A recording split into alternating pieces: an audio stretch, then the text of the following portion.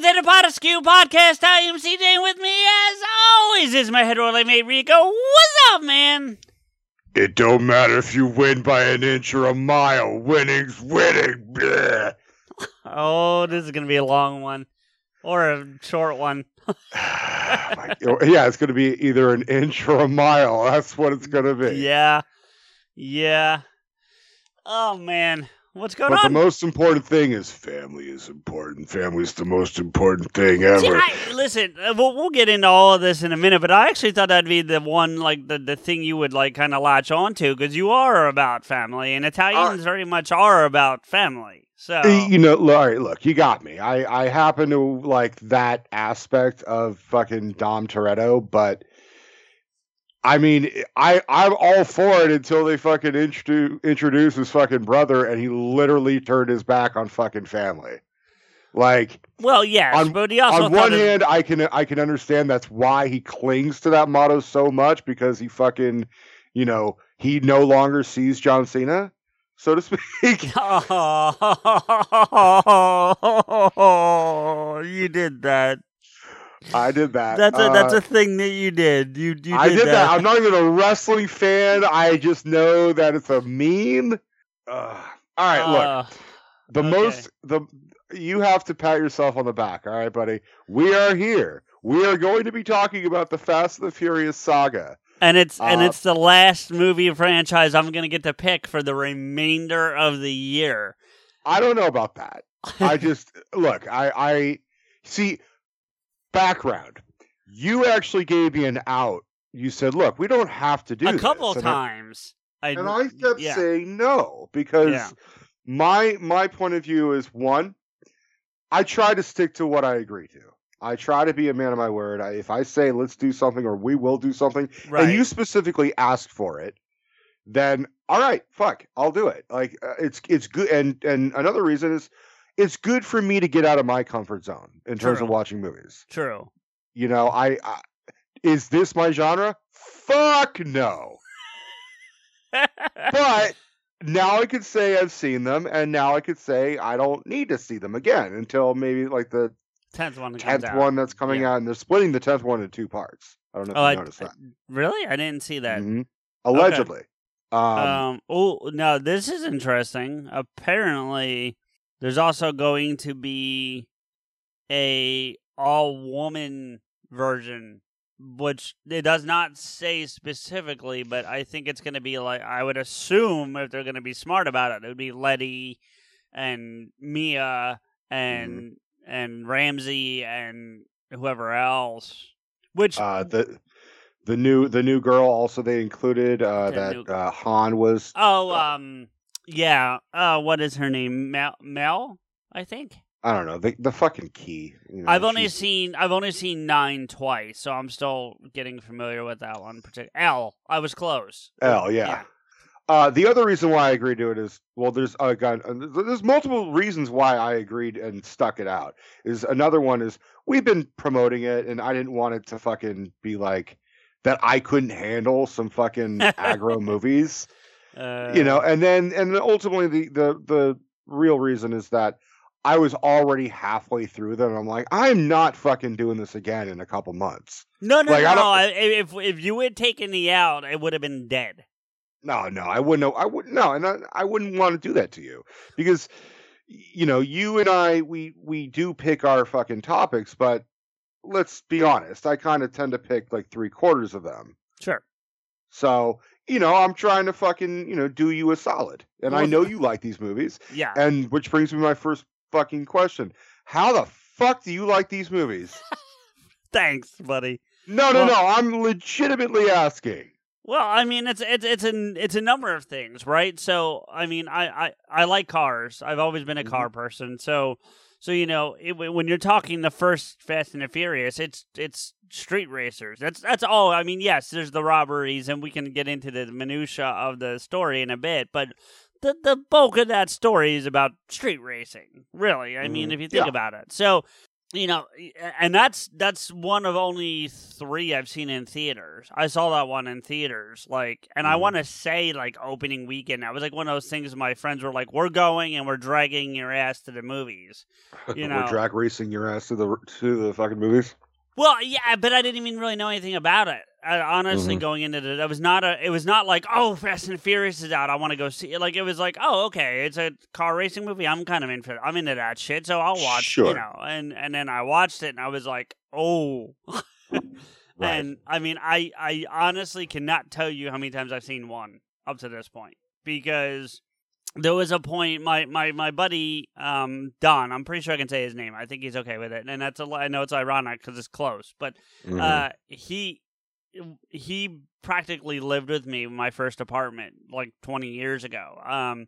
He technically was not my roommate, but he spent so much time there. He basically he should have paid rent, is what you're saying. Well, as much as he paid for in beer and food, it kind of evened out. So I'm not gonna. Yeah, that's whatever. But okay. No, dude, he showed up every day with 2 cases of Corona and 15 double cheeseburgers from McDonald's, because back then they were 80 cents a piece.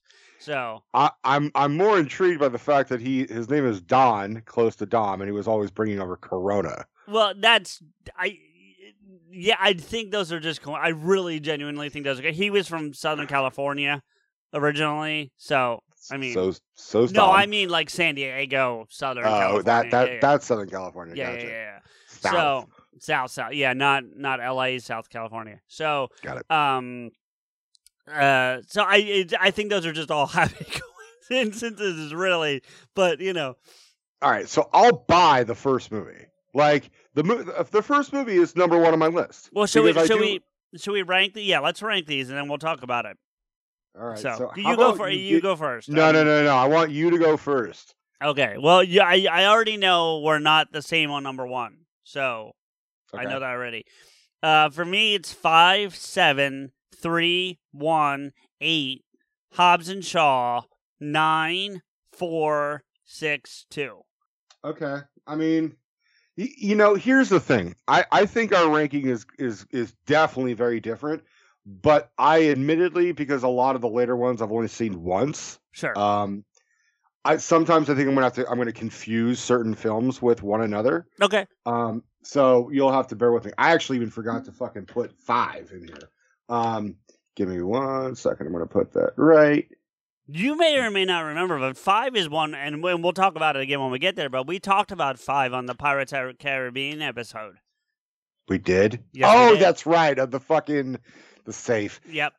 Okay, so my ranking, you're really gonna fucking laugh. 1. Yeah. Hobbs and Shaw. Okay. 5. Okay. 4. 4 is Fast and the Furious, one where Dom comes back after. Right. Okay. Oh no, the way you said it, I was just trying to remind you what it was. 6. Okay. I'm trying to remember the fucking plots of all of them. 9. Look, I'm gonna be. Before I even continue, I'm not a fan of most of these movies, but I can find the good in some of them. So that's why something. But ultimately, they're all the same goddamn movie as far as I'm concerned. So 6, 9, 8, 7, 2, and 3. Okay. So all right. I mean, hey man, small victories. You got me to at least put a ranking. For the record, most people would have 3 and 2 exactly where you have them, maybe just flip-flopped. Mm-hmm. Well, I looked it up. 3 has got a big cultural rise. People are now appreciating it for what it is. I just don't. Now, because of where it ties in. But when 3 came out, it did not get a lot of love. It's one of the reasons why they got Vin Diesel to come back, because I think they really pressed him and were like, dude, Oh, they got poor test screenings and they begged him to. It's actually really funny. They got him to come back to film that little cameo. And he, instead of paying him, he requested for the rights for Riddick. Vin Diesel owns the Riddick franchise. Because of that, 3-minute cameo? And he also, I mean, he's a producer on all of them from 4 on. Yeah. Including Hobbs and Shaw. I'm pretty sure he's a producer on Hobbs and Shaw. I have to check. I can check, but I'm pretty sure he's a producer. I know he's not in the movie, but you know. Well, we'll get to that whole kerfluffle because there's a lot of tension and shit in that movie. Oh, what Hobbs and Shaw? Mm-hmm. Oh, well, I know there's tension from 8 with Dwayne Johnson and Vin Diesel, which is exactly why Hobbs is not in. But it's because of Hobbs and Shaw. Well, there was tension going into Hobbs and Shaw too, though. Like that had been going on for a minute now. So, all right. So F1. Listen, I liked F1. I just liked it when it was Point Break. You know, it's the same. Yeah, damn I mean, movie. I can't argue with that. Sure. I mean, we really, honestly, they should have called Fast and the Furious just Handbrake. Do you know why? Because there's no point. What? They should have called Fast and the Furious Handbrake because there is no point in the title. Which brings me to the titles. Can we list off this fucking dyslexic, out of its mind, ADD, bipolar fucking titles? No, because I have no problem with them, and I know you probably hate every ounce of every one of them, with the exception of the first one, probably. Why do you not have a problem with this? Because I like that. First off, the irony here for me, and sorry, I was just looking up the producers. I was wrong. Vin Diesel is not a producer in Hobbs and Shaw. Mm-hmm. Statham and Dwayne Johnson are, but not Vin. Anyway, I'm going back to the conversation we had last episode about Mission Impossible. Like, the thing that you hated about 1, 2, and 3 in terms of titles is the fact that they're called 1, 2, 3 and not Mission Impossible subtitle whatever. Except the first one. The first one you're okay with because it's the first one. But after that, you know, you feel like you don't like the 2, 3. You wish it was something else, right? I wouldn't go as far as to say I hate it. I just wish they would have chosen one or the other. That's what call it numbers or call it, No, but you specifically said on the recording that you would have preferred them to go with subtitles over the numbers. You did say that. Okay, well, if that's what I said, then that's what I meant. Yeah, I'm not, and I get your point about going one way or the other, but you specifically did mention that you would have preferred the subtitles. And so, at least with this, they're not just doing Fast and Furious 1, Fast and Furious 2, Fast and Furious 3. Like, they are trying different things. They are throwing a number in most of them, but it's not just Fast and the Furious 6. It's actually, I think that one is by irony. That one is Fast and the Furious 6. But I mean, like, the one before it is Fast 5. You know, and then you got Furious 7, Fate of the Furious, you know. And the joke is fate is because there's a number fucking 8 in the word fate. Well, so it's number 8. It's not spelled that way, but sure, yeah. But you get that sound out of it. Some covers have it as that. Some covers have it as F8. Well, no. I mean, the one that the cover art does, but the title of the film is Fate of the Furious, F-A-T-E, not F number 8. It's yeah. But then you get to fucking F9 where they just don't even care. They just said F9, fuck it. But see, even then it's F9 The Fast Saga. Like, that's the title of the film. So at least they give you the subtitle there that you like. You know what I mean? But isn't this technically called The Fast Saga? I mean, at this point, probably. So, but I also... Here's the big... I was going to say the biggest problem with the franchise, but I highly think you'll disagree with that sentence. But the biggest thing that I see as a problem is that every one of these they suspect is the last one. They shoot it like they're not, with the exception of maybe 9, they kind of shoot it as if it doesn't get another one made, then they can stop the story right there. And if it does make another one, then great, we can keep going. I don't agree with that. I think after 5, they were like, we're fucking cranking these out like every other year. This is like the gearhead Star Wars. Like, you're gonna get a new one every 3 fucking, or like the MCU. Like, it's closer to the MCU than it is. It's closer to fucking. I really fucking hope there's not 25 of these motherfuckers. That's all I'll say. There might be. I heard that 10, even though it's gonna be split into 2, is gonna be the end of the franchise, with the exception of the Hobbs and Shaw spinoff films, which they're trying to make at least one more sequel. See, but to. there's a whole lot of ways to take this too. Like, right, and one of the other things that since for the audience, peek behind the curtain, we're recording on an off day for us, not a typical day, and so we actually had 2 extra days. We were supposed to have 1, and we ended up with 2 extra days between when we would normally record. And so I ended up even watching 5 or 6 episodes of Fast and Furious Spy Racers, which is this animated. I think it's supposed to be a kid series, but I don't give a fuck. It's pretty fucking good. Sure. And it's Dom's cousin and his crew working. The cousin in Brazil? No, completely new character named Tony Toretto. Who is I would say he's about 18, 19 years old. He's got a crew of people that he hangs out with. One of them is a kid who's like 13, and then the rest are closer to his age. And they're working for the agency that Mr. Nobody works for, but they're working for his colleague, Miss Nowhere. It's meant to be a kid show. It is clearly meant to be a kid show. So I find it funny that like they cast fucking Kurt Russell, who played Ego, and there's like a planet called Nowhere, and he's like all this nobody and nowhere shit. It's just really fun. Also, we'll get there, but like they fucking gave up looking for him in the 9th film. Yeah, and I was there's some disjointment in 9. That's why I have it as low as I do, because I really wanted to like that movie.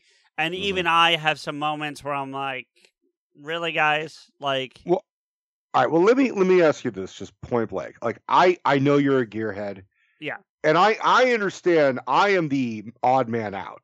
And I know even guys like Chris fucking love movies. And I know guys love these fucking movies. So sure. I am the anomaly. But you're not a guy, so. I am a guy, but I'm just hetero male. That's it. I'm not like I think I'm the well, that's what I mean by is, you're not a guy. You're not a sports buff. You're not a gearhead. Like I'm not discrediting you.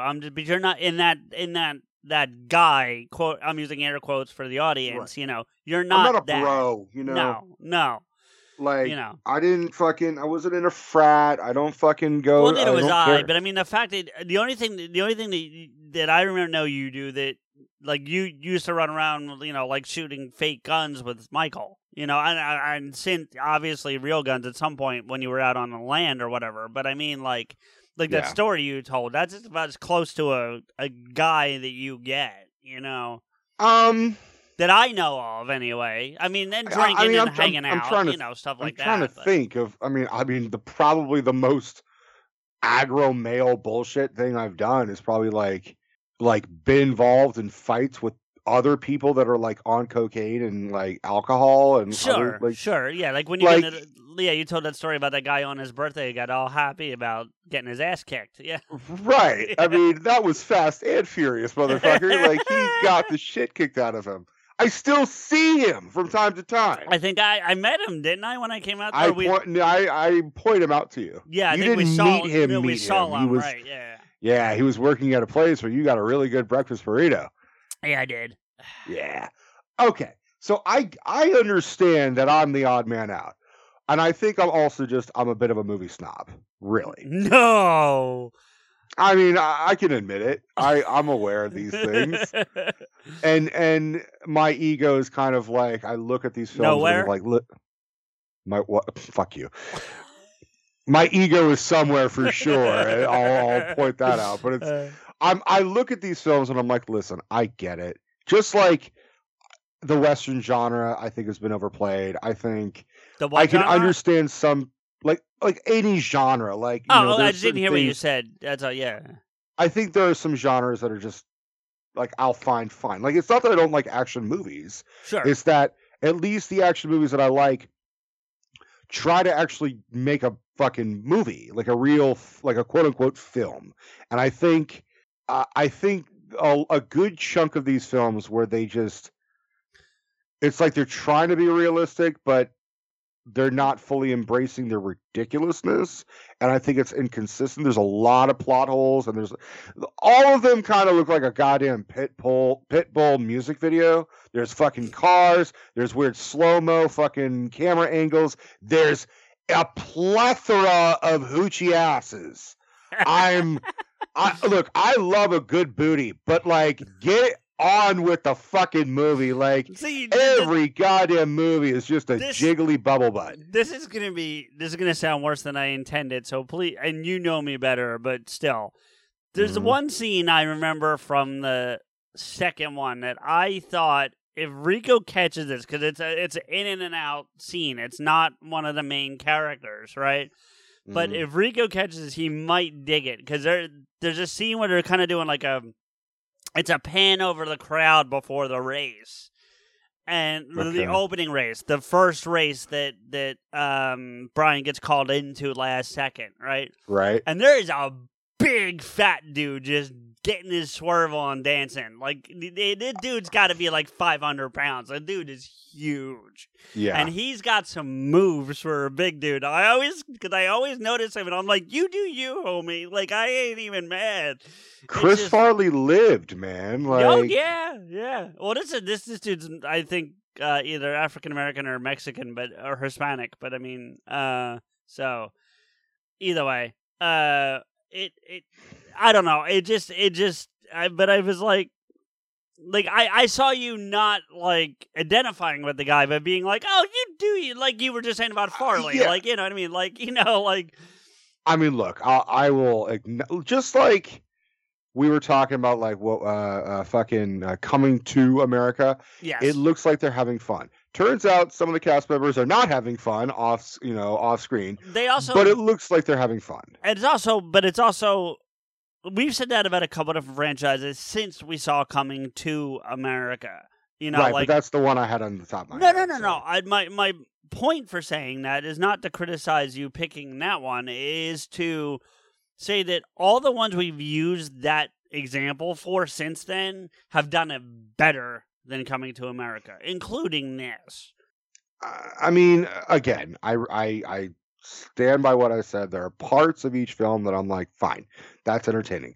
The family aspect is fine, but I cannot drop the fucking like plot hole bullshit and the fucking the absolute impossibility that any of these motherfuckers would survive half of what they do. I mean, some of that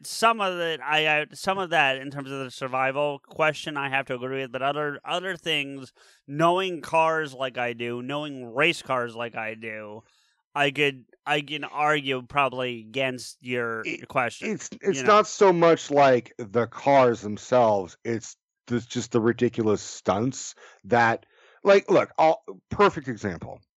I think it's 7. And I texted you this, and you and I had like a mini fucking argument about this, where I was like, oh, you mean the one where Vin Diesel fucking causes an earthquake? And you're like, oh no, the debris was earthquake. I'm sorry. The fucking roof is like cracked at best. No, it's more than cracked. I will pull the fucking scene up right now if I have to. Please fucking don't. Look, either way, it's not fucking possible that he can stop really hard and then have Jason Statham cave in and have him not also cave in. Like, at least have him fall. Like, if you're going to do something look, oh my God. The fact that fucking Vin Diesel all of a sudden knows how to fucking fight like Arrow with 2 goddamn wrenches in his hand. And like, I think I liked the whole point of the fact that they were just they were street racers. And then them becoming super spies, I was like, you fucking, oh my God. What, how? Why is all of a sudden Ludacris a fucking genius hacker when he had no inkling that he was? If the assumption is for the audience to have to assume that when we're not seeing the movies, they're off taking fucking judo lessons and computer lessons, fine. Show me a scene of Ludacris walking out of a goddamn jujitsu class, and I'll believe it. But all of a sudden he kicks the fuck and just like looks like a badass. I'm like, I'm sorry, that is fucking ludicrous. It makes no sense. Fucking Shaw, fucking Jason Statham should have killed fucking Dom within 30 seconds flat. 30 seconds. No. Yes, absolutely. No. He's a trained assassin, and the other one is a meathead and a gearhead. That's it. He should have fucking been able to kill Vin Diesel in a matter of 30 seconds. Not have this overlong, drawn out fucking flippity flip fucking bullshit fight. All right, what did you like about the first one? Good night, everybody. No. I did my goddamn homework. I would like to earn a grade now. F. F10. Yeah. If they make it to 11, I swear they should just call the 10th one FU and just be done with it. If they make it to 11, they gotta call it full screen. That's F11 full screen. Ah, okay. I like that. Yeah. I mean, it doesn't make. I mean, it's a good, just full on, full on furious. No, full screen, because that's the key you hit on the keyboard to go full screen. Anytime you need to take a nap, full screen, you hit F11 and there it goes. If it was a movie about Tej and fucking Ramsey, I'd be all for it. Maybe it will be, so. Oh God, who the fuck wants to see that? Oh, I'd watch that. Tej and Ramsey with fucking Roman running his mouth in the background. I would watch the fuck out of that. If they've ever needed to fucking retire a character, it's fucking Roman. Well, they've made him too ridiculous. That's the problem. Like they took him too far the one way. I mean, he's always been a bit of a loudmouth, even going back to Too Fast, Too Furious. But like, he's not to the level that he's at by the time you get to 9. So yeah, he's a bit annoying. Like, is the really nicest word. So 1, you asked what I like about 1. There's multiple things together on 1 for me. Like. Mm-hmm. I knew some people that had cars like that back then, too, when that movie came out. So, like, I never made it to a street race, unfortunately, and the reason I didn't is because my friends that did do that shit were like, dude, we love you, but, like, if we do have to jet because the cops come, you're never getting out of there fast enough. Like, that's true. You basically would have to sit in the car the whole time, and we'd have to just go. You know what I mean? Yeah. So, like, that's the way why I never got to go to, because I would fucking love to have gone to that shit, Sure. But they also did take me out in their car, and I mean, I've been in, I wouldn't call them races, but certainly them doing the streets at those speeds for sure. And fuck yeah, like I had an Evo for a while. The car. What? I had an Evo for a while. The car that Shane Black, why am I blanking on the character's name all of a sudden? Fuck. Sean, yeah. It's the car Sean drives in Tokyo Drift once he gets in with Han's crew. Uh-huh. I had one of those for like 3 years. What happened? Oh, I got screwed over by the dealership. It's a long, stupid, boring story, but gotcha. Yeah, nothing bad happened to me or the car. To me, yes, but not driving the car. Right. So, and man, I missed that car. Oh, I missed that car. That I still have dreams of that car, man. I had that car up to 140 miles an hour at one point, going through the backfields of Vineland, New Jersey, just flying down farmland as far as you could see, just open road.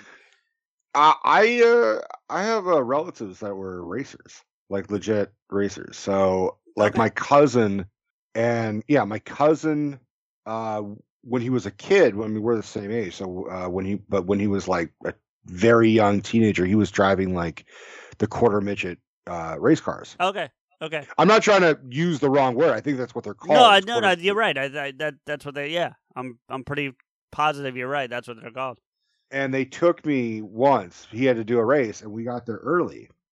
And they actually modified like the speed or something so I could drive it, but not it go full of blown speed. It's a governor. They put the governor on. And I drove around the track, and I mean, it was just it's a heavy duty go-kart type of car for those who don't know. But they're not. Those cars are still fucking fast and light too, so they'll. Yeah. Oh, I was turning like on a dime. It was fun. It was legit fun, but it was amazing all the the apparatuses that I had to fucking like put on. Like I had to be strapped in, and I had to have my arms like strapped in so that they didn't go out the window.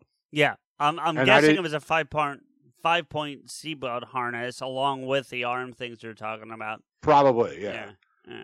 And the reason, though, for those who don't know, is if the car flips over, that way you don't crush your own arm or rip it off. Like you can't stick it out the window, essentially. Yeah. And then I saw Marco race it, and it was fucking like they had taken off the fucking governor, and it was just fast, and furious, and I think like when he got a little older, he actually started driving like real fucking cars, and then I guess one day he just stopped. He still like I got plenty of gearheads in my family, including my dad. Like he loves like talking about cars and blah blah blah blah. His brother was always into fucking racing and cars, and then the way my dad says it, like they were both religious, Jehovah's Witnesses and everything, but I think my uncle was still sticking to the church for a long time. And once he got out of it, he focused intently on racing as like the filler. Gotcha. He's like, I got all this free time, so what the fuck am I gonna do? And then I think when he got cancer, it ultimately, unfortunately, did kill him. He was like driving as fast as possible. He's like, I'm gonna fucking die, so who cares? I just want to enjoy my life. Fuck dude. Yeah. So but the problem is, you have people in the fucking car like, hey, you have cancer, I don't. So I will tell you a story. To one of those friends I told you about got us from the Jersey Shore boardwalk, not the Jersey Shore TV Jersey Shore, but the actual shores. Yeah. To my apartment. It's about an hour, 45 minutes to an hour distance if you're driving like a normal person. Mm-hmm. We did it in 25 minutes. I think I told you that Michael did the same thing. He was picking me up. Yes. Yeah. His is actually more impressive because I believe it was like an hour and a half away, I believe, or some ridiculousness. Hour and some change, yeah. And then he got there in like 40 minutes, like 35, 40 I thought it was minutes. Like 15 minutes. Well, I guess no, it wasn't that, but it was ridiculously fast. Well, no, but if I recall the story, when he called you, he was already like 2/3 of the way there. So he got there in 15 minutes from the time you hung up the phone. But that's what I thought. No, he called me and he said, "Hey, how you getting home to like?" And I'm like, "Well, I'm going to take the bus back." He's like, "Well, I can come pick you up." I'm like, "Okay, sure. I'll see you later. Let me know when you're almost here." And I'm literally telling my girlfriend, because I was visiting her at college. Right. And I was telling her, I'm like, hey, so Michael's going to pick me up tonight. So I'm going to start packing up and like, and she was like ready for bed because it was late. And then I get a call. I start packing up. I'm grabbing all my stuff. I've been there for like a week. So like I had shit everywhere. And for like 20 minutes, then I get a call and he's just like, hey, so get ready. I'm almost there, or something akin to that. Yeah. And I mean, I'm sure the timing was off, but like it may have been like 30 minutes. And I'm like, you're almost here. He's like, yeah. How? He's like, come on, man. Don't argue with me. Let's go. And I'm like, oh, Jesus, fuck. All right. Well, So one, it's all of these things, right? It's the racing. It's. I mean, they don't lie. Mia is impressive. Yeah. Jordana Brewster is very. I don't see enough of her. I wish she would do other shit. Sure, yeah, because all she really does, she's done a handful of other things, but for the most part, her entire career has been Fast and Furious. Yeah. But yeah, I remember the first time I saw Jordana Brewster on screen, and I was like, whoa. Yeah. I have more of an affinity for Jordana than Michelle Rodriguez. I'm fine with either. Really? Yeah, I'm sure you are. So, yeah, but I don't know. I think Michelle Rodriguez. I've seen her in other things, and it's not about. Yeah, it's not about that. Listen, I'm gonna be chauvinistic for a minute. I'm going strictly visual at this point. Yeah, so. You're going for the TNA, but which there's not much of on either of them for that matter. True, especially when it fucking slow pans on every other woman in this fucking movie. It's just like vroom vroom booty, vroom vroom booty. That's Like, we're not calling this that. No. no. I in all seriousness, I was gonna let you pick the fucking title because this is your thing, and if I did it, it would be kind of inappropriate. Okay. But I do have a suggestion. Sure. Well, we'll talk about it off air. I don't want to bore the audience with it, but yeah. So I mean, but the racing, I actually do. I mean, I don't think I've ever really thought of it this way until you said it. But you're right. It is kind of Point Break with race cars instead of surfing. So I can't. Yeah. It's almost exactly the same plot.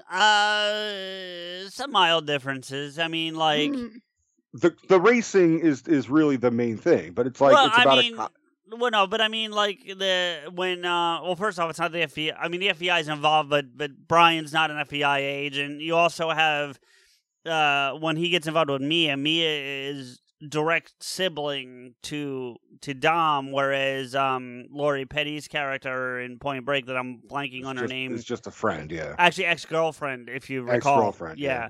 So. I mean, like I said, minor, and Brian doesn't have a partner, whereas Keanu had, Gary Busey throughout the thing. So, like I said, minor differences. I'm differences, but overall the plot is the plot's similar. Yeah, I'm certainly not trying to argue as much as just point out the differences for the audience. But, I love him going actually, one of my favorite scenes in the entire film has absolutely nothing to do with cars. Oh, him getting the shitty sandwiches? Yeah.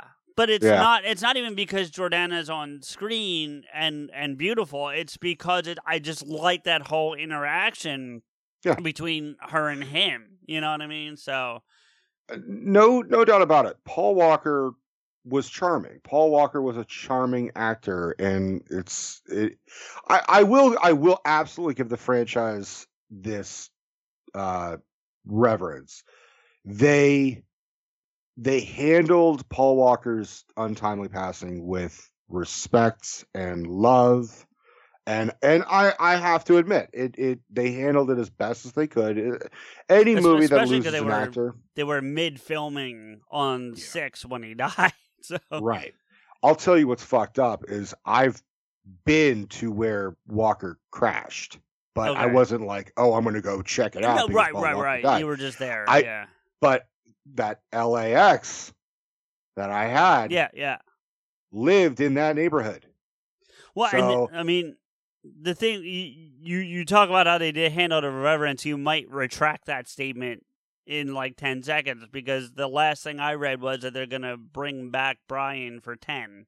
Oh, that's an awful idea. I don't disagree with you, but that's a terrible idea. They're going to do what they did to finish the filming on 6, which is have his brothers as a double. I think it's 1 for this one, but yes, and then they're gonna because the industry's gotten so good at the digital facing, they're gonna put Paul's face on them.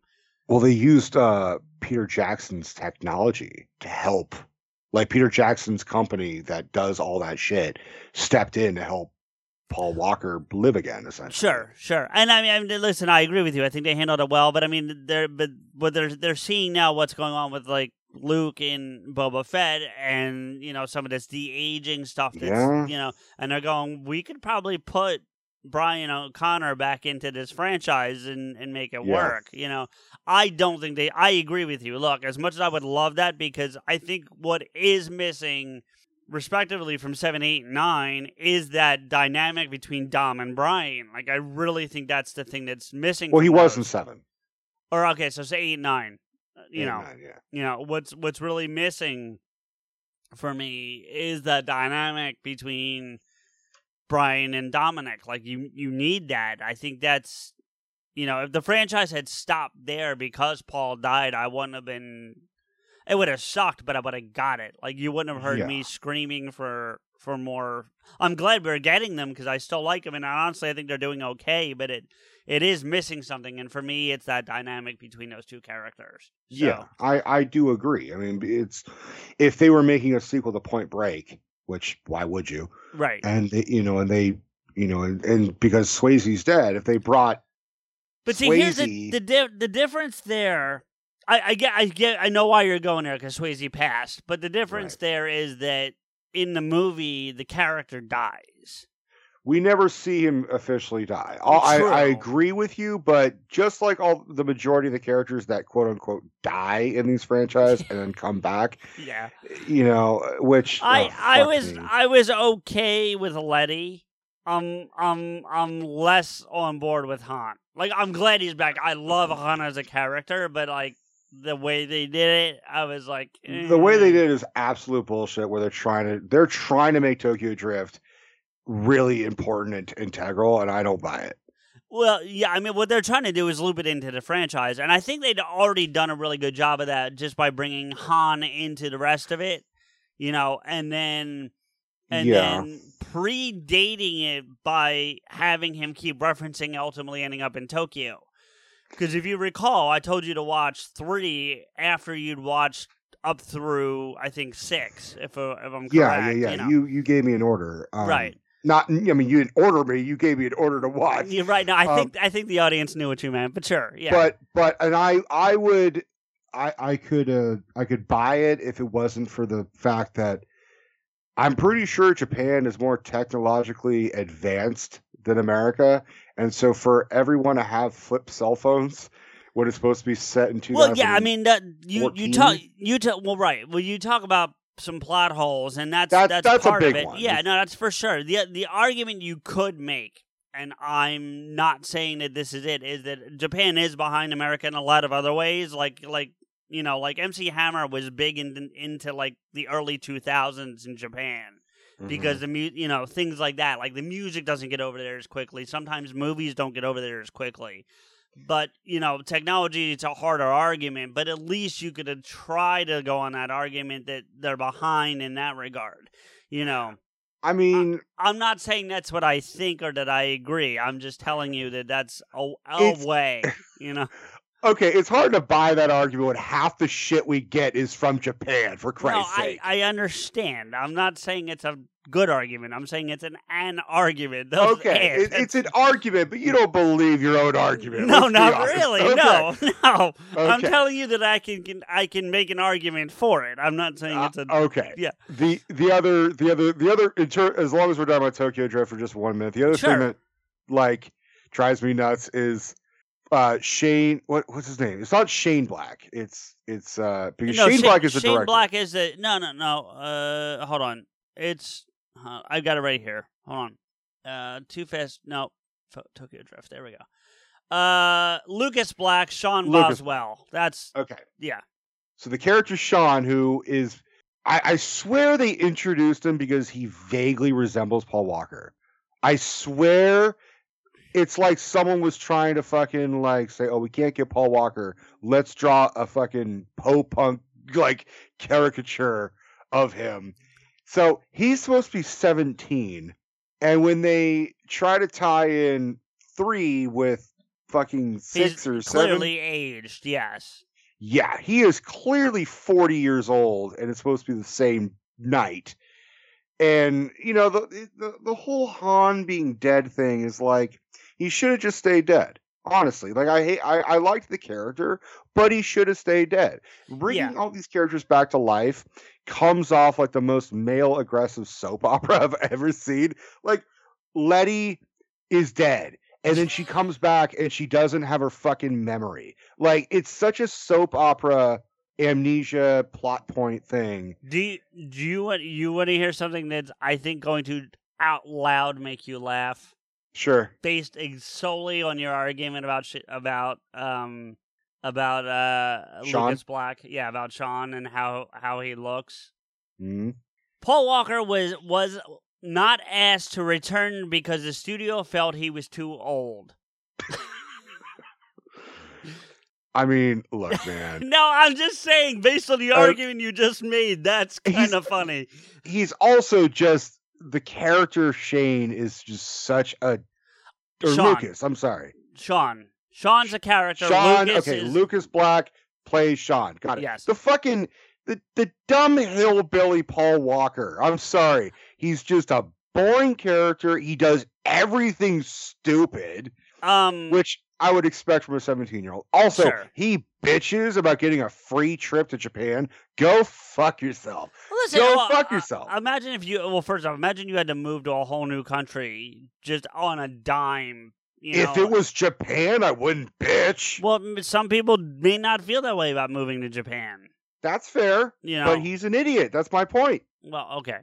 It's like he got a free trip to fucking go to Italy. Oh, I man, think he would have been happier going to Italy, honestly. So, look, we'll double back to Tokyo Drift, but I do like the first one, the first Fast and the Furious. I like that it's a detective movie, it's a cop movie. Yeah. I like Ted Levine in almost everything he's fucking in. Who's Ted Levine? He's the guy who sounds like he's the fucking his captain or whatever. Like, the guy with the goatee. Yeah, I actually wish they had brought him in more. So do I. Yeah. Although I get it because he's no longer a cop, so it'd be a little hard to find a way. I also like Tom Barry, the FBI agent. That's the one who gets his fucking nose broken all the time. No. The big black guy that's the head of the FBI. His name is Tom Barry, and I know that because he's on a couple shows I watch. So but Ted Levine is Buffalo Bill from The Silence of the Lambs. Like, was she a great big fat person? Put the words in the basket. No shit. Yeah. All right. See, it's amazing what a mustache fucking does, right? Yeah. Well, it's a full goatee on him, but yeah. Well, he's been rocking a mustache for a long. I mean, a lot of people recognize him from Monk. Now, I never watched Monk, so. Oh, Monk is great. But yeah, I dig the racing. I dig the dynamic with Brian and Mia. I also like like I said, I like that dynamic between Dom and Brian. Yeah, I just do. I don't know what it is. There's something about that dynamic that really just entertains the shit out of me. I like Letty. I could really give a crap about Vince or Jesse or Leon, which is why you never see Leon just fucks off for. I don't even remember Leon. Who the fuck Leon's the guy that says streets closed, pizza boy, go find the way home, and then he's also the one that's like when they're at the end and he's like he doubles back and during the fight at the grocery store he's like, I like his haircut. Like he's just he's pretty much a forgettable character. Jesse unfortunately gets killed, so that's why you don't see him I like again. Jesse. I thought he was. I do too. I sympathized with him. I get it. I'm with you, and I do actually like that in 9, both him and Vince get a nod, which is kind of nice. A little prequel flashback cameo. Yeah, it's not those two actors, but the characters get obviously. Yeah. What's Vince? I could give a fuck about. I do like how they tie him back in later in the franchise, though. Yeah, I mean, he was still a chode. Oh no, he's definitely still a chode. Yeah, I mean, I'm not arguing that, but he does get a little bit of redemption in 5. Like, I find him less annoying in 5 than I did in 1, for sure. But you needed the foil. I agree. Because you needed that. If you want to use your Point Break analogy, you know who he is? He's Rosie with speaking parts. Rosie was Swayze's guy that ends up holding the girl at the end, and he's peppered throughout the rest of the movie, but he never has any real speaking lines that I can maybe one, but that's it. A couple, yeah. Whereas Vince has not a whole monologue or anything, but he's a cop and all that stuff. He's a goddamn cop, man. Like, fucking. And he's the one that gave him gave Brian the nickname Buster. Like that's where they keep calling him Buster. Which is now like a term of endearment. Every time, even when Paul Walker has passed, Brian the character has not. No. And Dom, I think in F9 was like, so how's the Buster? Yeah, that's exactly what he says. Yeah, so which is nice. It's because okay, he fucking names his kid Brian. I mean, it's all sweet. You know what? Honestly, as much as I do like that, I think there was a better way to do it. If they really wanted to do it, they should have named the kid Paul. I think Brian ties it back to the real to the character too much. Paul ties it back to the real person who passed away. I'm not bitching. I'm just saying, in my opinion, they should have named the kid Paul. You know.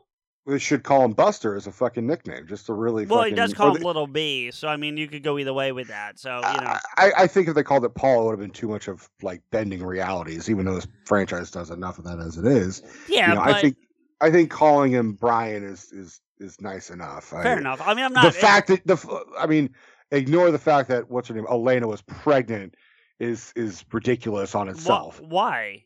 At one point, she gets launched out of a window, and the Rock like catches her and then crashes on a car. There's no possibility that she would have still been pregnant. You don't know that. No, you don't know that. You don't know that. The likelihood is incredibly slim. You don't know that. I don't know that. Neither of us are medical experts when it comes to that. I have no. I can find that to be, if she was 7 months pregnant at that point, yes, I would agree with you. But if this was like within months of the end of 6, which it is, it's within 30 to 60 days to the end of 6. I'm on board. Like I find, look, because I've been in situations where I've had pregnancy in my life, I've had to look this shit up. And I know pregnancy is a very fragile situation. It depends on the woman's age. It depends on their health. It depends on all sorts of things. The other thing that it could have been happening is we might have the time frames wrong. Because if the time is based on how old the kid is when you see him for the first time in 8 in Fate of the Furious, and the time frame it takes to have a child, right? Mm-hmm. I think it's plausible that she had the kid before we ever see her go out the window. And that is post-delivery of that child. Because that kid's almost 2 in 8. He's definitely older than 1. No, he's a baby. And he's definitely a baby in 8. So he's at least 1. But he's not. Yeah. He's not. So even then, if you do the math, that's... that she could have delivered in a year later is when Fate of the Furious takes place.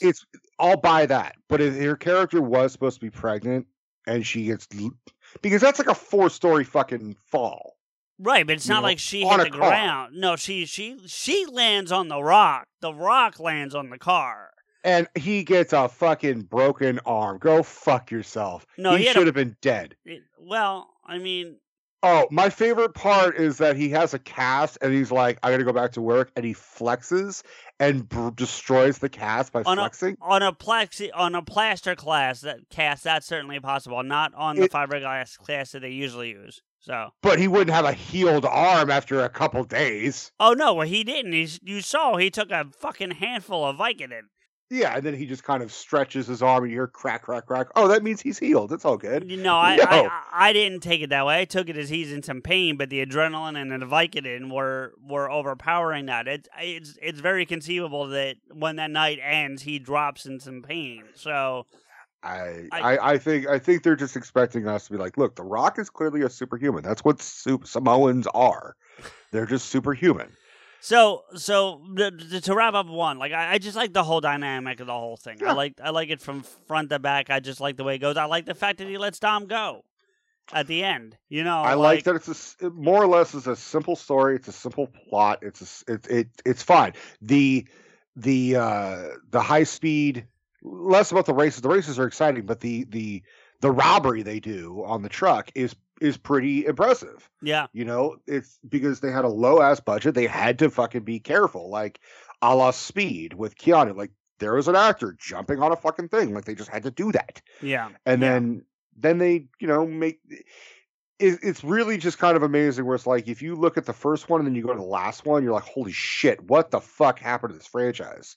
Well, it really is. It's I want to talk about that last drag race in one real quick before we move on, because I know we have a lot of stuff to get to. But that last race, just for the audience, the thing that I found really intriguing about that race, because you have to understand, you obviously and the audience obviously knows I'm a fan of this franchise. So like when there's like super extended edition bonus content editions, I'm usually bought them. You know what I mean? Like, so I have all the 10 films plus like 3 or 4 bonus discs worth of just content, about stuff. And so one of the things, they flipped that charger. That charger hitting that truck happened. That's not any CGI. They shot that on 10 cameras at the same time, like in 10 different places. And now it wasn't Vin Diesel in the car. They definitely had a stunt driver, but they did flip that charger off the front end of a Mack truck. Yeah. And if nothing else, Rico, because I know you always appreciate practical over CGI. Oh, yeah. You got to give them that for flipping that car like that. I absolutely do. I 100% appreciate a good practical effect. When it comes to like cars exploding and high speed chases, I am one of those kind of, like, I wouldn't go as far as say I think the 70s did it better, because I think the 70s, when they were doing all the car explosion race movies, like Death Race, the original, right? It in itself became a genre that was becoming a little bit exploitation. And I'm not a big exploitation of genre fan. Sure. But I do appreciate the effort, and I respect the film more when it's a real motherfucker inside a car that just got, blown to bits. Yeah. Because, like now you could fucking digitally alter an actor to look like an actor and just be like, all right. And most of the race scenes, when you see, and going all the way back to 1, when you see close-ups of Vin or Paul Walker or any of the other drivers, it is green screen. It's a car on a set with green screen around the windows or near the windows, so that they can put the backgrounds behind them. So, That being said, I know Vin Diesel and Paul Walker were both avid gearheads and loved fucking driving and right. But I believe the argument that I heard was that to get the shots they need and get them cleanly, they had to do it that way, despite the fact that they probably could have driven some of the stuff themselves. Yeah. So, but that's it. And then Brian gives up his badge and he's like, I'm gonna give you your car. But then he goes on the run, and there's actually a 20-minute short that was made that I recommended you watch. I'm guessing you did not. I tried to find everything. Like, I found the Los Bandoleros video. Okay, well, we'll talk about that when we get there. It was super grainy quality. So it is by design. Like, it's not as clear as the movie. Neither of them are. Oh, I thought it was just a really shitty fucking copy on YouTube. So I mean, that also might have been the case, but it is a grainier shot section than the rest of the films, for both of them, for that matter. But see, and what the turbocharge, which is what they call the thing between 1 and 2, is just Brian's journey from LA to Miami. How he gets there, how he gets the sky. The most important part to that whole sequence is how he gets the skyline. Okay. Because you see him by the skyline. I mean, is that super relevant if you're a car person, and then they do reference the fact that he drives a Skyline, and that actually kind of becomes a thing through the rest of the franchise, him having this affinity for specifically Skylines. Like, he drives other cars. Is the Skyline cars. the one he drives at the end of... Because the character shows up at the family lunch at the rebuilding house, and that's 9, right? At the end of 9, yeah. He'd show... Would they say there's one seat empty, and he's on his way, and the car pulled it? It's actually a GTR, which is I believe a cousin to the Skyline. So they're both Nissans. Okay. Yeah. So, but he clearly has a fondness for them, just like he has an affinity for the import, and that you going back to your plot holes, and listen, Rico, I'm not going to sit here and tell you that this franchise is squeaky clean. I know it's not. But that's all I want. I basically just want you to say, like, look, I know these are not. But none of them. But see, here's the thing, right? None of these, and we've talked about this as a general topic before. None of these are meant to be like films. This is sit down, drink a beer, watch a. Come on, dude. This is not meant. I would argue that the first one was at least an attempt. No, No. A modern day Point Break. Yeah, I think they were that's trying not, to but make Point Break's not a film either. Listen, a film is Godfather. A film is Schindler's List. A film. Point Break has a lot of fucking like reverence now. Reverence and still being a film are two different things altogether. People have a lot of reverence for the first Fast and the Furious. It still doesn't make it a film, and it's one I love. It's a movie I love, but it's not a film. I'm saying that they were at least, that was the biggest attempt at making a film as opposed to a flick. I would say 4 is closer to making trying to make a film than 1 is. 4 is going back to their roots, but go your point. Well, no. So you have Dom in that one. Dom's driving an RX-7, which is a Mazda. It's the only time, and ultimately he drives the Charger at the end. We all know this. We were just talking about the drag race where they flip the thing, but it's the only the rest of the franchise he gives Brian a ton of shit about driving imports, and every time he says it, as much as I love this franchise, I'm even like, motherfucker, do you remember you were driving a Mazda in the first film? Like, you know, reluctantly. But you know what I'm saying? Like that's the point that, I mean, yeah, there's that's a hole that they never really closed the gap on. You know what I mean? Yeah, it's a little out of character, but I see the using Hondas for the robberies. See, that I can at least wrap my brain around, because you need the smaller, quicker vehicles to rob the truck. Correct. So that but even then, that kind of gets shot to shit at the beginning of 5 when 4. Excuse me, when they robbed the gas trucks. But right, all right. 2. So 2. I listen. There's parts of 2 I really like, and there's parts of 2 that are very, very much forgettable. I like the introduction of Roman Pierce. I agree with you. By the time we're at currently in the franchise, they've swung him too far one direction. Agreed. But at the time of Too Fast, Too Furious, I like the introduction of Roman Pierce. I think he's a good character. If you're going to replace Dom, because Vin Diesel didn't want to do the second one at that point, you need something. And Tyrese filling in a someone that Brian's known his entire life, right, was an interesting way to do it, I think. Sure. I think I'm very confused as to why Eva Mendes didn't come back, because she makes an appearance in a post-credit scene at the end of 5. Does she? Yeah. I didn't even know there was a post-credit scene. There's a post-credit scene on most of them, but not after from 4 on. So I did notice that there were times where I'm like, oh shit, there is a post-credit scene. Yeah. But I guess I missed 5. You know that. So just to jump forward, and we'll get back to this. But you remember when at the beginning of 7, when Dom shows up with the picture, or not Dom, Hobbs shows up to Dom's place with a picture of Letty and said, taken a week ago. Yeah.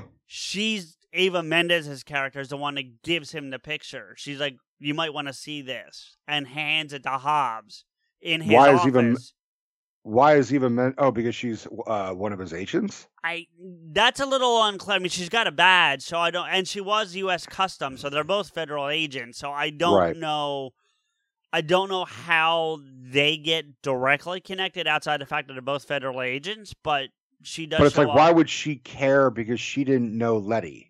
My guess is because there's this whole hunt. Eventually becomes this huge manhunt for Dom and Mia and Brian. So I'm guessing more than just DSS is aware of the situation. So she might be aware of Dom and his whole crew at that point. I mean, yes, there's a bit of a gap there, but and I think I think there was maybe an intention to bring her back, and that was going to be the way to do it. But I don't know what happened. I wonder if she was going to be the Elena character before they changed it to a whole new character. Maybe. Which would have, if they went the route they were going to go, then that would have implied that she would have been the mother of little Brian. Well, if they were going to go the same route. If they were going to go the same route, which I'm going to go with, they probably wouldn't have gone that route if they used that character instead of Elena. Because Brian was into her. Well, not just because of Brian, but I think it doesn't play as well. You know what I mean? Like Elena being this, having the husband that's been killed in duty. She joins that whole backstory they built for Elena lines up very similarly to what Dom's been through in a very different way. That they weren't cops and stuff, but that same loss of a partner and that whole thing, Sure. And I guess you could have had it that she loses if it was Ava, she could have lost somebody too, but I think it wouldn't have played as well. That's. I think it's very similar to like the Tendewa Newton character in MI2, where she's going undercover, but that she's still got to sleep with the fucking target, which I'm really kind of like I admit it's a little double standard, where it's like where a spy agent is undercover, he gets to fuck a woman, like, yeah, perk of the job, and then but when a woman does, they're like, that's great. The difference there is that when a spy agent does it, it's not expected from the story perspective. It's expected from the audience because that's just a trope in spy films, right? Right. The story expected her to sleep with him, and that was the huge. That's the difference. She was sent in to sleep with him, not while she's there, or she ended up fucking the guy. You know what I mean? Like that's very different. They're treating her less like an agent, more like a whore, and I'm kind of over that. Listen, trope. I told you I wasn't a fan of that either. We talked about that when we did that movie. So no, I'm glad you're on my side of that. Yeah, no, I totally thought that was sending her in as the coming back ex-girlfriend. I was okay with, but when they specifically reference her sleeping with him, that's where they pushed it too far for me. Yeah. Anyway. But they do that. They do that in this film too, where it's like Eva Mendes. Yeah. Well, yeah. I mean, in Too Fast, Too Furious, it's implied that they're fucking. Right, it's implied they're fucking, but it's not. She wasn't sent in to sleep with him. She was undercover and maybe took it too far. Herself took it too far. I mean, maybe. it's not implied she was sent under to sleep with him. It was implied she was sent in because she was good at her job. So, right, not good at other jobs. Right, that's what I'm saying. She was good at being undercover and being a customs agent, So I get where you're going, but it's still very different than what they did to Naya in Mission 2. I will say that in a lot of these movies have like villains that are kind of like memorable, and then some not so memorable. He's 100% forgettable, like zero. I agree, but I absolutely agree. But that part with it's the second one where they got the rat and trying to burrow in. Yep. That's pretty fucking badass, and I did not expect that for this movie. Okay. Just like that type of torture scene. Because that's probably one of my least favorite parts. Well, I don't blame you because you don't fucking like rats, but I don't have a problem with. No, I don't anyone really likes rats, but I mean, I don't have an aversion to rats. It's not like a snake. If it was a snake, I would have been out. So of course, yeah. But the really funny thing is that I've been in the middle of doing all my homework. I also was like, I'm gonna watch Peacemaker. So I've had a lot of John Cena on screen for me. Oh, that Peacemaker, yeah. Okay. It's not bad. It's because you didn't like the Suicide Squad, and I hated that character most of all. So. But I agree because he's a complete douchebag character. But the character grows, and it's very much a James Gunn project. Like, I knew that, yeah. But we watched the Suicide Squad last night. Maxwell came over for dinner, right? And he had never seen this. I watched F9 last night. So I went from I got a week. I'm watching the random episodes of Peacemaker. I watch the Suicide Squad, and then I'm like, all right, I got one more movie. I'm gonna fucking fill it in. And it's like, oh god damn it, John Cena, motherfucker. Well, if I had known, I would have warned you. I mean, so. Well, I think I had known. I think when the movie came out, I was like, oh, of course John Cena's gonna be in this fucking movie. Whatever. We'll fucking get there. I agree with you when it comes to Roman being. I liked his character more or less in Too Fast, Too Furious. After a while, it became a little grating, and because he had legitimate beef with Brian, I do appreciate his anger. Yes and no. He felt he had legitimate beef, but if you hear them tell the story, it really was all Roman's fault. And he actually comes to that realization by the end of the movie. Right. He grows in that movie. He does not grow in the rest of the franchise. No, he is the one note. I'm black. Why am I doing this shit? Hey, look at me. I'm good looking. Hey, you want to fuck me? And like, look, I drive. I don't know math. And then, I'm in space. I like Candy. What? Yeah, I know that was a hard pill to swallow. I will say the funniest fucking part of the character on a whole in the entire franchise is where he's like he's basically me, where he's just like, how the fuck have we survived all this shit? Like, I don't have a scar on me. I don't have a scratch. Like, we've gone through planes and tanks and submarines and shit. I really like him in 2, like I said. He has one of my favorite. He has 2 of my favorite lines, and they're both from 5, actually. Because I think the character in 5 is not bad. Yeah, he's got those moments, but compared to how the character progresses from 5 on, where he makes because he doesn't reappear until 5. Okay. So in 6, 7, 8, 9, subsequently, he gets infinitely more irritating to me. Yes. So, and I have to agree with that, which is a shame because I like I said, I like the character when they introduced him, so I wish they had not necessarily done more with him, but treated him better, is the way I guess you want to put it. But in 5, when they're first going over the plan, after they all get together in the warehouse or wherever that they're meeting, they talk about how they're robbing the biggest investor in Rio, and Roman jumps in with a bit of a soliloquy, and then he ends it with, this is supposed to be business. It sounds personal, and personal is not good business. I'm out, and he walks away, and then Dom goes, so what we're talking about here is $100 million, and he goes, well, say what now? And turns back around, and he goes, sometimes I be overreacting, and then in that same movie later, when they're seeing that they're taking all the money to the police station, that's where they're like the money's being rerouted to. He goes, I ain't scared. I'm just letting you all know this shit's insane. So it's just those 2 lines are funny. Look, do I find him annoying? Absolutely. Does he have some of the funniest lines? Sure. Oh, without question, yeah. But like even in it's hard to keep track of this shit. But I think it's F9. He's like, you think I'm scared? He's got like bullets coming out. He's like, you think I'm scared? And then like they start shooting a little close, like Yeah, that's 9. Yeah, I was like, okay, they're turning Tyrese Gibson into fucking Chris Tucker. Is really what they were doing. A little bit, yeah, a little bit. I can't argue with that. I also like Tej. I do like Tej. I liked him in 2. I like him after 2.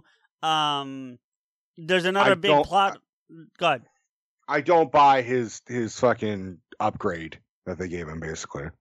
The character. I'm with you on the jujitsu or judo or whatever martial art he's doing there. His Bruce Lee impression, yeah. I'm okay with the tech. I really am. I'm okay with the tech. It's because they address it, because they ask him, how do you know all this stuff? He goes, I had a life before I knew y'all. You know what I mean? Right, but that's just lazy writing. But lazy writing or not, they at least address it. It's not, so that I can kind of buy, but that's a great story for another time. Thanks, Mascanata. Yeah, right. Well, now there is a major plot hole with Tej though from 2 to 5. Okay. That irks the crap out of me, and there's no way out of it. I mean, especially now, because they're like 4 movies beyond where this happens. But even if there was really no way out of it, they're sitting around right before they're about to steal the money in 5, and he goes, and Roman's like, so what are y'all going to do with your money? Basically. And I know exactly what you're about to tell me. Go ahead. And Tej is like, I'm going to open up a garage where people won't get ripped off. And I'm like, motherfucker, didn't you already do that in Miami? Like, it says Tej's garage on the building. Not to mention, it's like, all you motherfuckers are going to go into hiding. You're going to start a business? Well, no, at that point, they didn't need to go into hiding. Like, the only people that needed to be in hiding were Brian, Mia, and Dom. Like, I don't know that Tej needed to be in hiding at that point. I'm pretty sure The Rock is also looking for him. I guess. I got the impression that he was only after Dom and the original three, Dom, Mia, and Brian. But I mean, look, even The Rock was like, "I'm going to give you 24 hours head notice, like head start." yeah. And then like the next film, he immediately knows where to find him. It's like you knew where to find him. No, but there's a chunk of time that passes. But Which is why he implies he's kind of always known.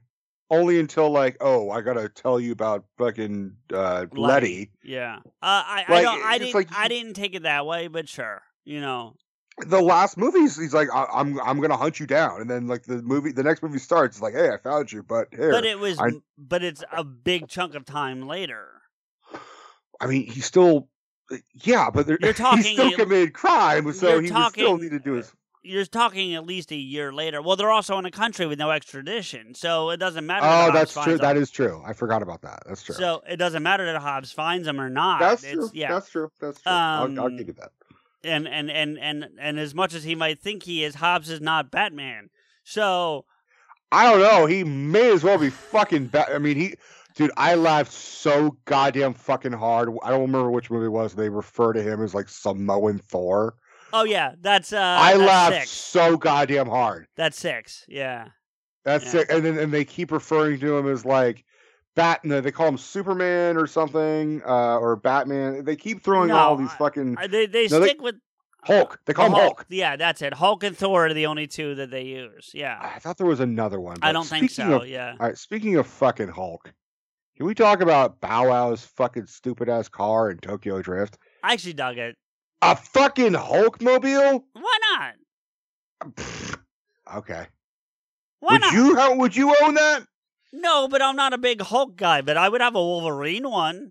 I would have one very similarly with 2 hands coming out of the door with the claws. Fuck yeah, dude! I'd have a Wolverine car like that. Sure. Okay. All right. And where the Hulk's face is, have Wolverine sitting there screaming with the mask coming right up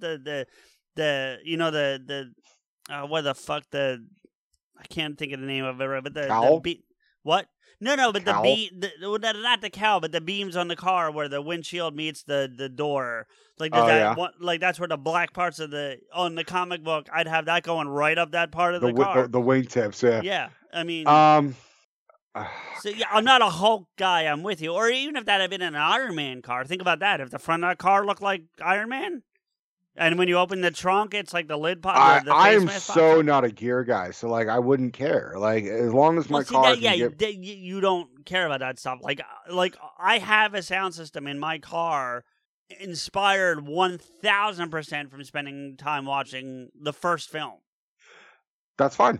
I think like fucking what's the expression? Where you basically make your car look fucking as blinged up as possible is just it's not my culture. I'm kind of a cross. Like if you remember in 2 when the customs agents give Brian and Roman the 2 cars and it ends up being that's also an Evo, by the way, the green car that Brian's driving. It's an Evo 6, I think. Yeah, because they did that with the Evos in general that you hate. There's like Evo 1, Evo 2, Evo 3. Like they did that all the way down the line to like the 10, I think. I think the 10 was the last Evo they made. And then Brian takes his Roman takes his Spider, which is the convertible. And Brian even makes the comment like, "Yeah, that's fine. That's the one that's got too much chrome for me anyway." Like, you know what I mean? Like I'm with Brian there. I'd rather have powder coated wheels over chrome any day of the week. But I want you to hear me coming before you see me coming. Like that's where I'm at. Whereas like Roman, no, seriously, engine and music before you ever see the damn car. You would not be a Prius driver, is what you're saying. Oh, I mean, at this point in my life, I would do it just because it's economically efficient. smart. Yeah, but I mean, even then, I'd probably try to find a way to put some taillights on the thing or something. You know what I mean? Yeah, you don't see many fucking drag racer Priuses drivers. No. Well, see, and that's the thing. Like for me, it's about the same. Because the only car I ever had that could have actually won a race was that Evo, and I actually planned on taking. There's a drag trip not far from here where you can on like the first Friday of the month you can take you don't have to be like a professional. You can take your car over and put it up there. And I never got over there.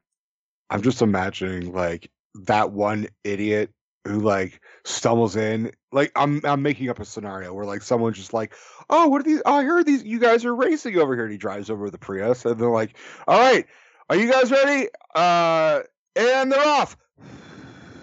What the irony in that now is that some of the electric cars now are really fucking like a Tesla. Of course. Fucking move, man. But like, all right, so you got Dom like revving his charge like, and then like, all right, you. What they would have to do is they'd have to get a soundtrack of engines racing and blast it on the radio to fucking simulate. Oh yeah, I'm revving my engine. I am curious at some point in this franchise, with there being 10, and if there is future ones, if they are going to go to an electric vehicle at some point, I would be curious to see if they're going to do that. Because I don't know. I think they won't, for the reason that you bring up, and I don't disagree with, is you need that sound, that revving sound. But you know. I mean, if they do, they'll just call it Silent but Deadly. You know, Fast and Furious, Silent but Deadly, little Prius edition. Yeah. Well, it wouldn't be Priuses. I think it would be Teslas, but sure, yeah. God, I do not want a cameo from Elon fucking Musk. No, I don't think they would do that either. But anyway, so too though, like you know, I like I said, I like Tej. I'm glad they brought Tej back. I'm glad they brought Roman back.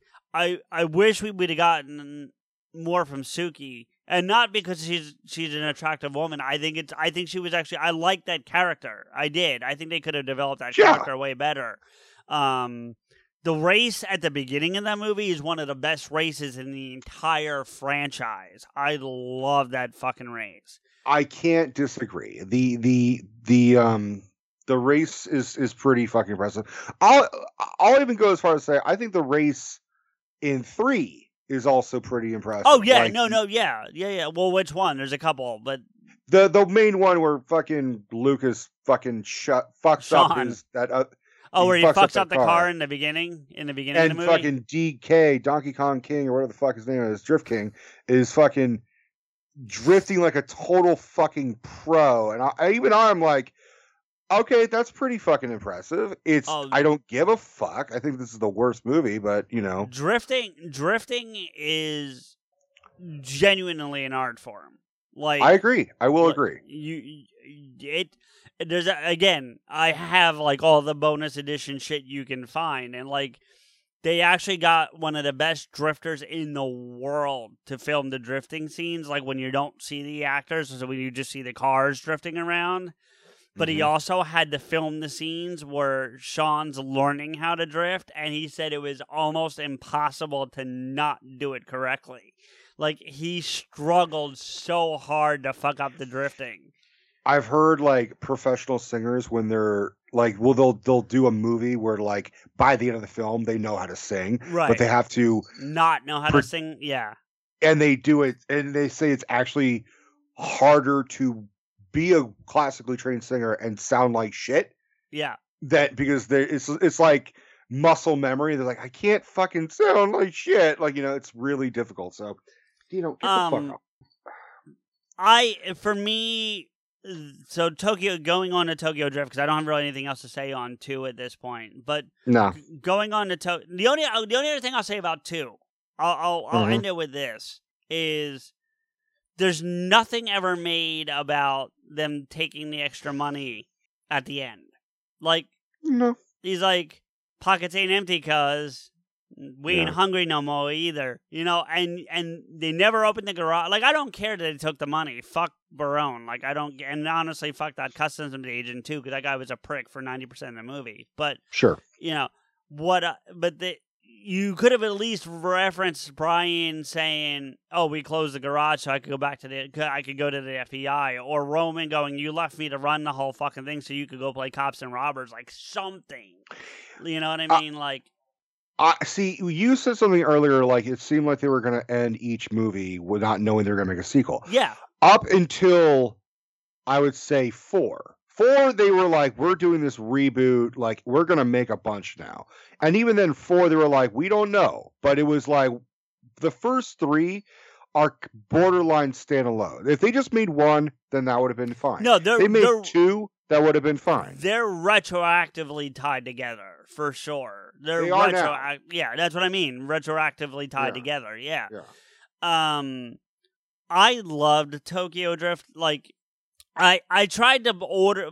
So first off, as stupid as this might sound to you, I have to thank you for this because not only because I know you didn't want to do it, but or that you weren't as wanting to do it as other things. I didn't put up a fight. No, but I'm saying it like you said, it's out of your zone. But the other thing that I want to thank you for is that I have not sat down and watched these like this since like 6.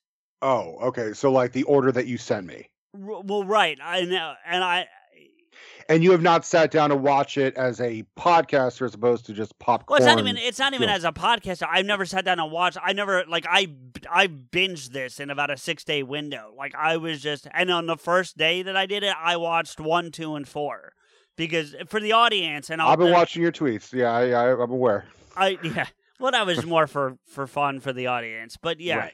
I will tell the audience, and I should have said this up front at the top. The order I sent this to Rico in, because if you want to watch this franchise, you should watch it in the chronological order of the stories, not the order in which it's released. And so for that purpose, you should watch it 1, 2, 4, 5, 6, 3, 7, 8, Hobbs and Shaw, 9. And you could even eliminate Hobbs and Shaw and not miss anything. I just think it's a fun piece in the middle. But if you're going to watch it, you want to watch it between 8 and 9. That's where you really want to watch it. Sure. So, the point, and I haven't watched it like that, Rico. So I did 1, 2, and 4 in the first night. The second night I did 5, and then 5 and 6, and then I did 3, and then 7, 8. Like I these were all pretty close together, and I have not sat down and done that with this franchise in quite some time, and I forgot how much I actually enjoyed. Like, I couldn't get enough. I almost went back and watched 1 again after it was over just because. I should have rewatched 1. If I had more time, I should have, because I watched 1 like when we were 2-3 weeks ago. Yeah, because I was like, I'm prepping ahead, and I was still watching them at work. I think I watched the first one here with Steph, and then we also did the second. No.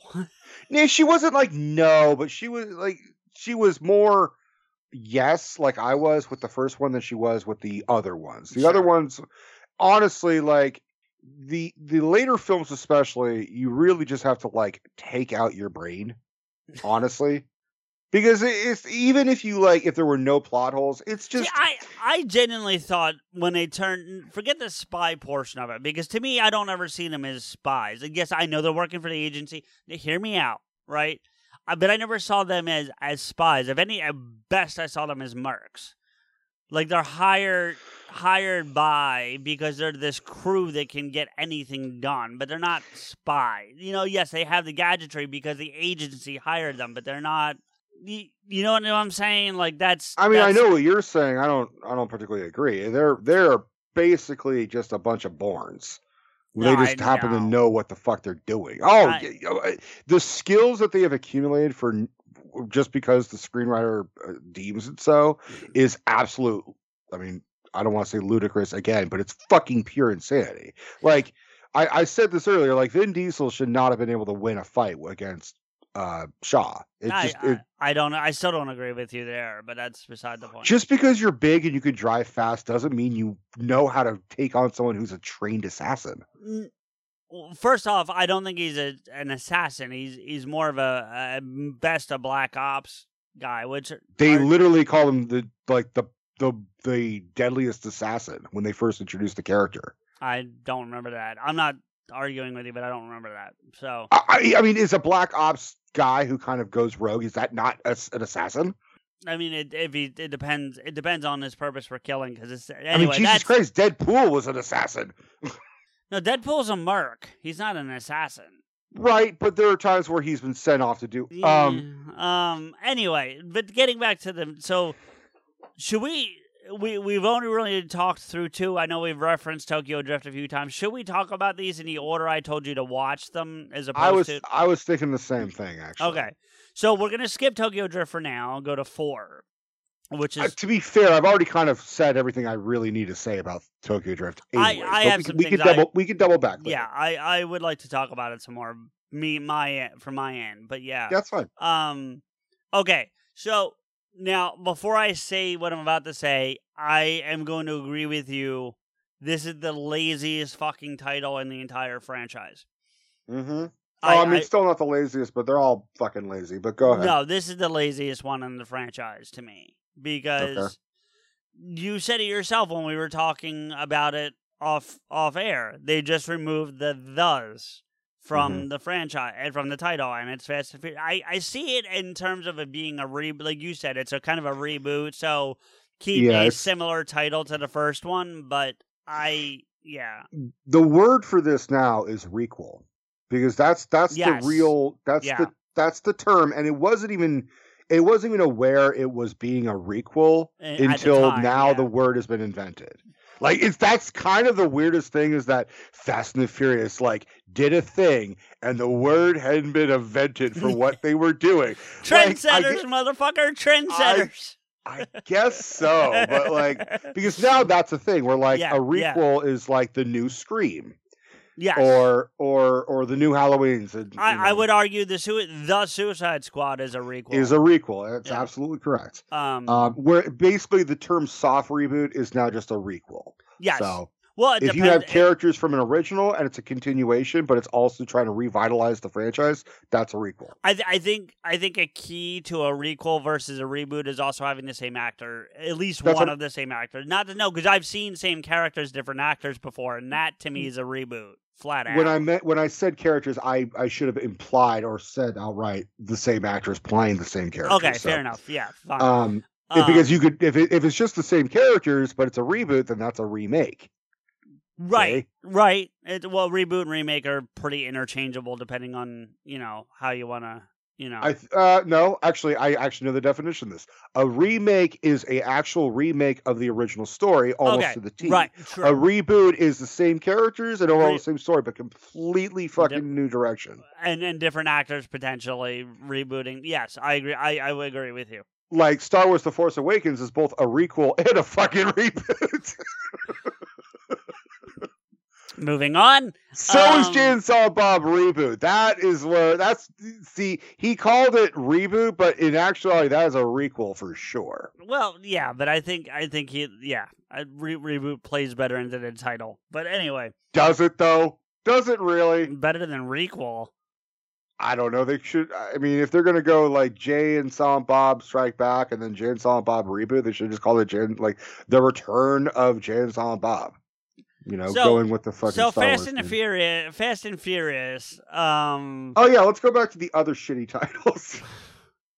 There are parts of this movie I really truly enjoy, and this one's a little bit forgettable to me as well, right? Yeah. I think, in my opinion, it has the worst racing sequences in the entire franchise. This is the tunnel ones, basically. The tunnels, yep. The tunnel, the running drugs back and forth to New York from Mexico.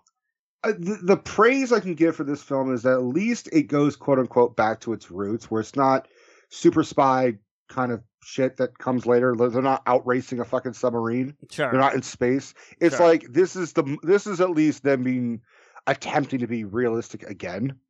There are tunnels in Mexico. That's how they fucking come across.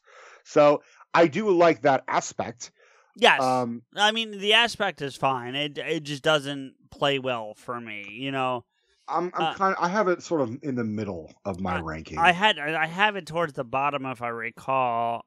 Yeah, it's third from the bottom for me. But I also said my ranking is really kind of it's not cemented. It's really kind of they're fluid. All kind of virtually the same for me. There are things that I fucking loathe of each film, and there's parts where I'm like, all right, that's fine. It's whatever. Well, so one of the things, and we've been talking about plot holes, so I have to point this out. Mm-hmm. There's no real explanation why Brian's an FBI agent again. Yeah. Obviously his record's cleared because they say that at the end of Too Fast, Too Furious. Your record's clear. We were holding up to our end of the bargain, whatever. So he can be an agent if he wants to be again. There's no harm in that. Remind me again, was he an agent in the first one, or was he an No. LAPD cop? He was an LAPD cop. He wasn't even a detective, but the implication was if they helped him take down whoever it was who ultimately ended up being Toretto, that they would get him his detective's badge. But the FBI can go right. He could have gone right to the FBI if Tom Barry's character, Bilkins, I had to think about the name. If Bilkins had said, "Hey, I want to recruit this guy," he could have gone right from cop to FBI. There's not like a chain you have to go up. So yeah, but it is just like a lot of the fucking plot points. It's kind of a leap of faith. Like, all right, Brian is just now a fucking FBI agent. Fuck you, accept it. It's like okay. You know? Yeah, I mean, I wish there had been a little bit of. I mean, they shot this thing, between 1 and 2, and they ultimately shoot the thing leading into this film or into into 5. Sure. No, Los Bandoleros is into 5. Goes into. Oh, okay. So they shoot these 2 little mini things, and actually, just quick tidbit before I forget to say it later. Los Bandoleros was actually directed by Vin Diesel. He hasn't directed anything in the movies beyond that, but he directed that. So, okay.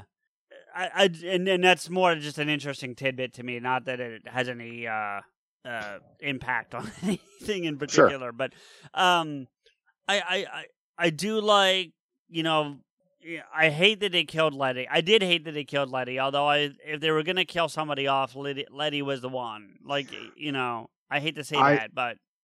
I didn't hate they killed Letty. I hated more they brought her back. Not that I don't like the character. It's just I'm so tired of these tropes they constantly do. They kill off a character that's impactful, and they bring her back. The reason they killed her, though, is that Michelle Rodriguez had said, "I'm done with these Fast and the Furious movies." Like, she didn't want to do it. And then she saw that this, the requel, if we will, did really well, and she was like, "Oh, I think I kind of went back into this thing." And they were like, "No," for 5, and then I guess some kind of that then it gets into the behind the scenes negotiations that we don't get privy to, right. And something got worked out, and mea culpas were probably said around the table, and they found a way to bring her back in. I think she was also getting a slight research. Like, sure, career was going up and down. Like, let's really be honest. Michelle Rodriguez has had a consistent career, but it's these Fast movies are her bread and butter. They really are for all the people in this, with the exception of The Rock. I mean, Dwayne Johnson and Statham. And Statham, right? For the people on Dom's crew, we'll put it that way. For Luke and Hobbs, Sean Hobbs, they're really like. No wonder they got their own fucking spinoff, because they're like, we choose to do this, whereas you guys don't have a choice. Yeah, we can carry this on our own. Yeah, would I have loved at least a cameo in that film, and we'll get to the details when we get there, but would I have liked a cameo in that from somebody from that crew? Yeah, I would have liked that, but I don't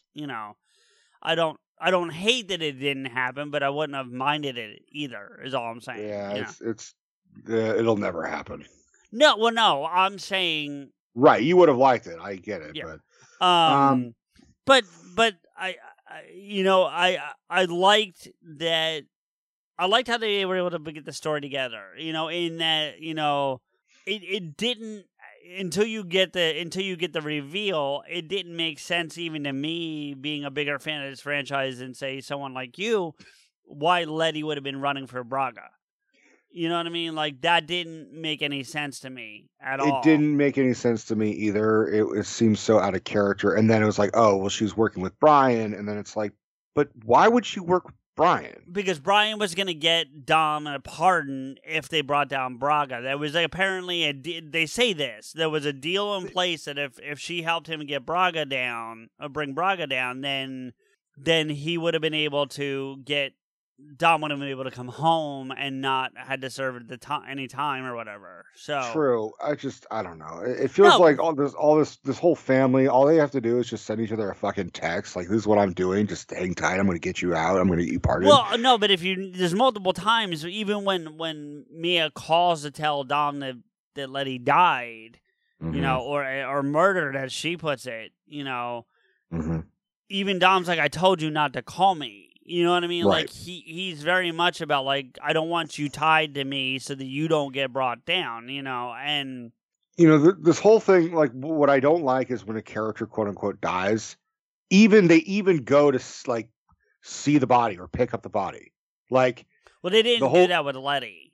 They didn't do that with Letty, but so how they should have just said, we think she's dead. We don't know where the body is. No, because they put a body. If you notice, remember in 6, when they when Brian goes back to America under an alias to confront Braga in prison, he said, I don't know who we buried, but we buried somebody. Right.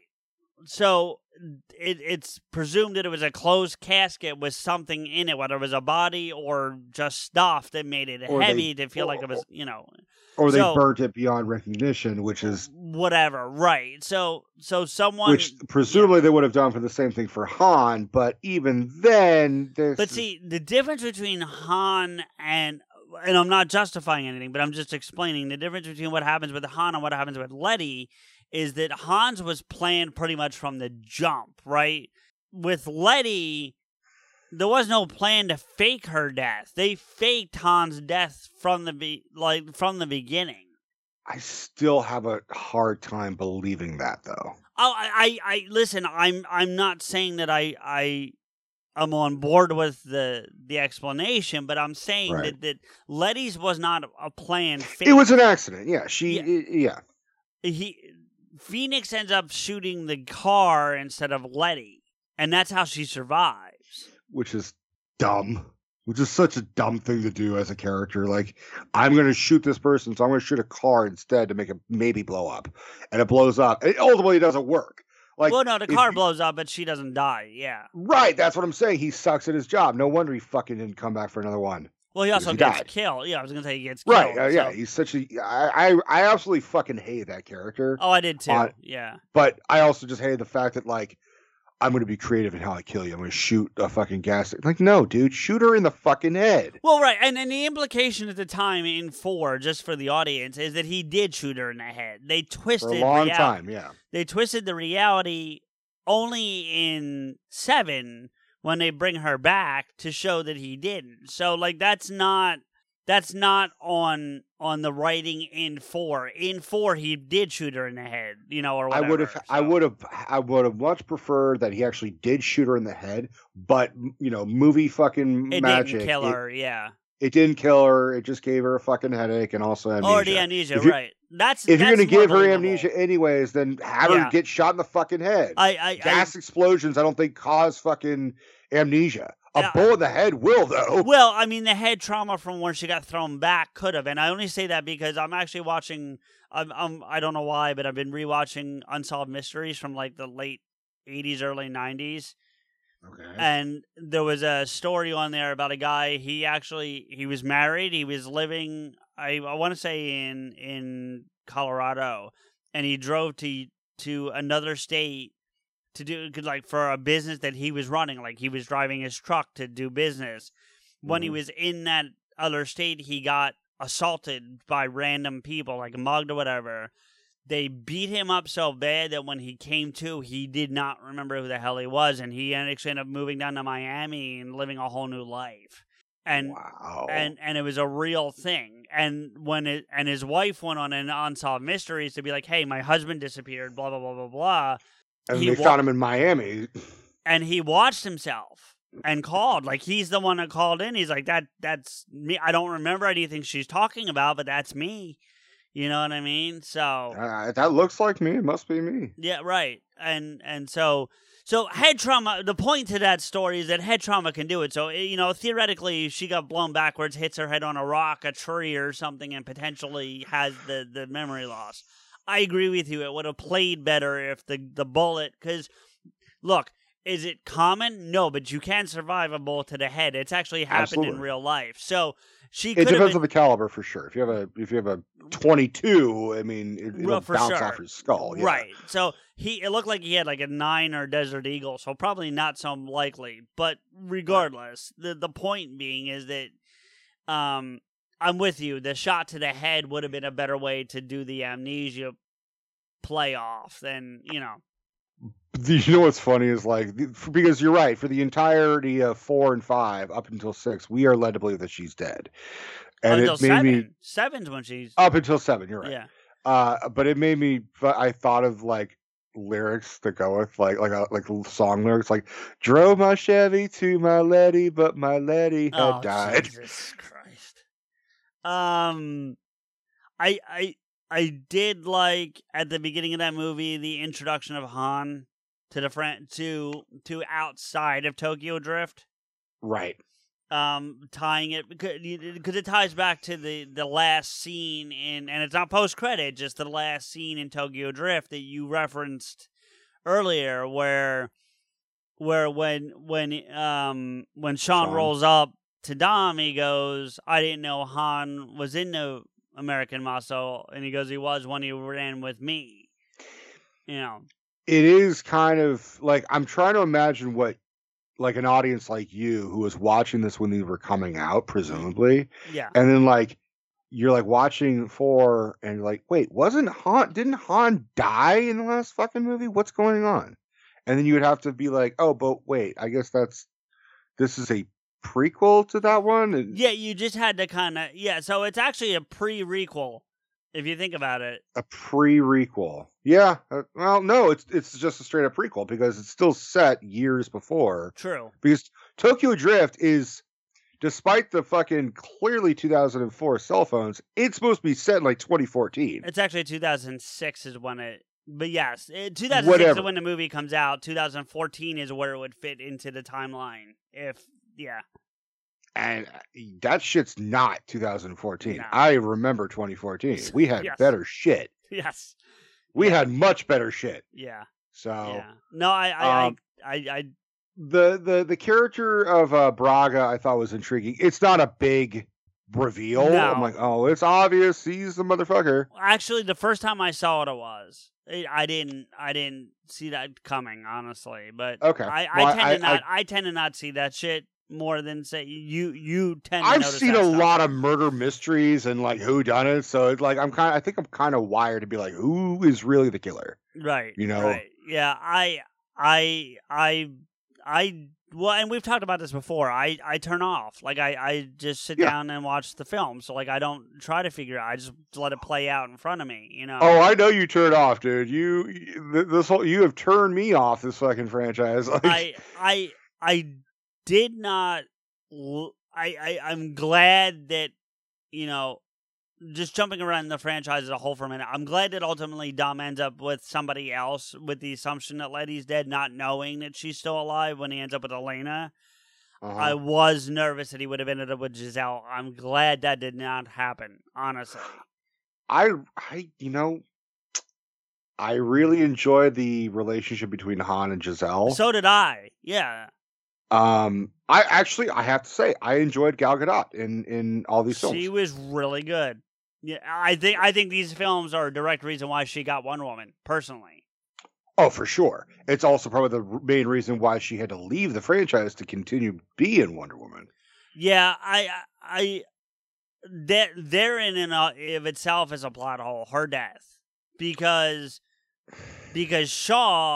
Owen Shaw, because there's two Shaws now. So Owen Shaw, played by fucking Dracula Untold, dies very similarly to the way Giselle dies, and or is thrown off the plane, and yet doesn't die, whereas Giselle is gone. So yeah, which makes me fearful that they're going to bring Giselle back at some point. It would not, based on their track record of like, this guy's dead, and then 7 sequels later, he's really not dead. Mr. Nobody just happened to be on the fucking track and said, all right, Giselle, you work for me, come on. What I really didn't like, what was out of character, in my opinion, for Han, was his girlfriend died. So he joins the Yakuza, basically joins the Yakuza in Tokyo. No. That does not, he kind of does. He partners with DK, who's Yakuza adjacent at best. But even still, it just doesn't seem like a thing that I don't know. Maybe I'm thinking, what would I do if my Israeli massage I think it has girlfriend nothing to died? do with Giselle dying. I think it goes back to. I mean, I hate to say this because I like Han the character a lot, and we'll talk about that when we get to Tokyo Drift. But Han's a criminal by nature. He's a thief. He's a planner. He by nature. Wait, just hear me out because I see you going. Give me a second, right? So it would expect it when he does go to Tokyo, and he is now alone. Like, yes, I think if Giselle had lived, he would have walked away from the life, no question. Mhm. But now that he's alone, Giselle's gone. It makes sense for him to get back into the life. And one of the lines he says to Sean in 3 in Tokyo Drift is that, you know, I gotta work with him because if I don't, he gets everything I earn. Like 100, he says 30% of something is better than 100% of nothing. I might have the percentages wrong, but Right. But he says something to that effect, and so like it makes sense that he would pair up with DK. That's fine, but I also I don't know. I always kind of viewed Han and Giselle's relationship as like he fucking loved her. Oh, is how no doubt. Yeah. And I don't really find it in his character to be like flirting with all the women and like racing for numbers. I don't buy that part. Yeah. I would have expected he would have been kind of not a martyr, but like he struck me as the type of guy like I need to grieve. I really need to grieve. I can agree with you. I can agree with you there, and that's a product of one of two things. One thing being real life, one thing being movie world, right? So real life it's a product of retroactively linking the movies together, right? Just at the time, Giselle hadn't existed, so Correct, like they were just like, well, he's just a dude who likes to flirt. Exactly, right. So retroactively linking the movies together, that's a product of that, right? Also, though, to keep that continuity of retroactively linking together, it could very easily be I need to put up appearances when I'm in public. And that all the places that he's doing that are it might have been the back room of a dance club, but there were still like 30 people in that room with him. It wasn't, we don't know how he was when it was just him, or maybe just him and Sean or in Twink. Like those girls weren't all when they were on the docks practicing drifting. There weren't like women hanging all over Han. He was there. It was just him and and Twinkie and whatever. They never explain it, but I think I know why he gets that nickname. I'll explain that when we get there. Okay. I do think I know why he gets that nickname. Anything else? So when did they introduce The Rock? Was that in 4 or 5? 5. Okay. 5 when they're in Rio, because that's when right. yeah. But just finishing up 4, I liked Han. The introduction of Han. I like the fact that even though throughout the whole movie you're convinced that once Dom figures out who Braga is, he's fucking dead. Mm-hmm. And he has that moment, and he's like, "No, I'm gonna let Brian take you back." You know what I mean? Like that was the way I like it. Dom is a lot, and this happens a couple times, especially early in the franchise, but I think it happens again even later a little bit. It's very much of that. I'm angry, and then redemption. Like it's like, you know what I mean? Like it's really what it is. I'm angry. I forgive you. I'm angry. I forgive you. But he's very hot-headed, even going back to the first one. If you think about it, like he tells the story about how he beat the guy, and we see it in 9, but how he beat the guy with a socket wrench. I think the only difference is that I think that he ends up picking up a fucking plumber's wrench over a socket wrench. Yeah, he picks up the wrong wrench. But the story he tells, I looked up the goose. They said it's the wrong wrench. Right, it's definitely the wrong. No, it's definitely the wrong wrench. But I mean, that I can let slide. I mean, that I'm not, on the list of things. But based on all the concussions that Dom presumably should have gotten, I'll forgive him for not remembering what kind of wrench he used to beat someone. He's not the only one that says socket wrench, because fucking Buffalo Bill says it too. He does when he's talking to Brian. He's like he says socket wrench too. So it's a goof in the that's a goof. Yeah. Okay. Yeah, it's a continuity. I was trying to fucking give it some salvage. 5 is my favorite, and for a long time 3 was Tokyo Drift. Like if I had pre-ranked these, Like, if I was trying to go off memory, I would have gone 3-5. I really would have. You mean 1-3-5? No. 1's not anywhere near the top of my list. Oh, okay. 1's in the middle of my list. 1 is fourth on my list. So 3 for a long time was my favorite, and until 5 existed, it was probably 3-1. Again, I can guarantee it was 3-1 for 1-2 for me. You know? I'm in agreement. I like 5. I thought I will stress this. I think The Rock helped this franchise. Yeah. I can't argue. I mean, Dom needed a foil. Dom needed somebody that he could stand next to, and you would believe would be a challenge to Dom. And who's big enough, you know? Right, exactly. And The Rock and Statham to a lesser extent because of the speed, right? But The Rock as a first true challenge to Dom, because Braga's not at all, and neither was Phoenix. Like, you know, size-wise, but he wasn't as intimidating. Dom wasn't afraid of that guy at all. And I'm not saying he's afraid of Hobbs, but you know what I'm saying. Like, at least there's some level of, like, I could fuck you up. You don't believe that with Phoenix. I don't, anyway. So, I'm sorry, I interrupted you. I didn't mean No, I agree. I was just saying I agree. Hey, guys, CJ here. Obviously, that doesn't sound like how an episode normally ends here, and that's because this is only part 1. We are going to do a part 2 of our story. I know that this one seemed fast, but don't worry. Rico and I definitely get furious with each other in part 2.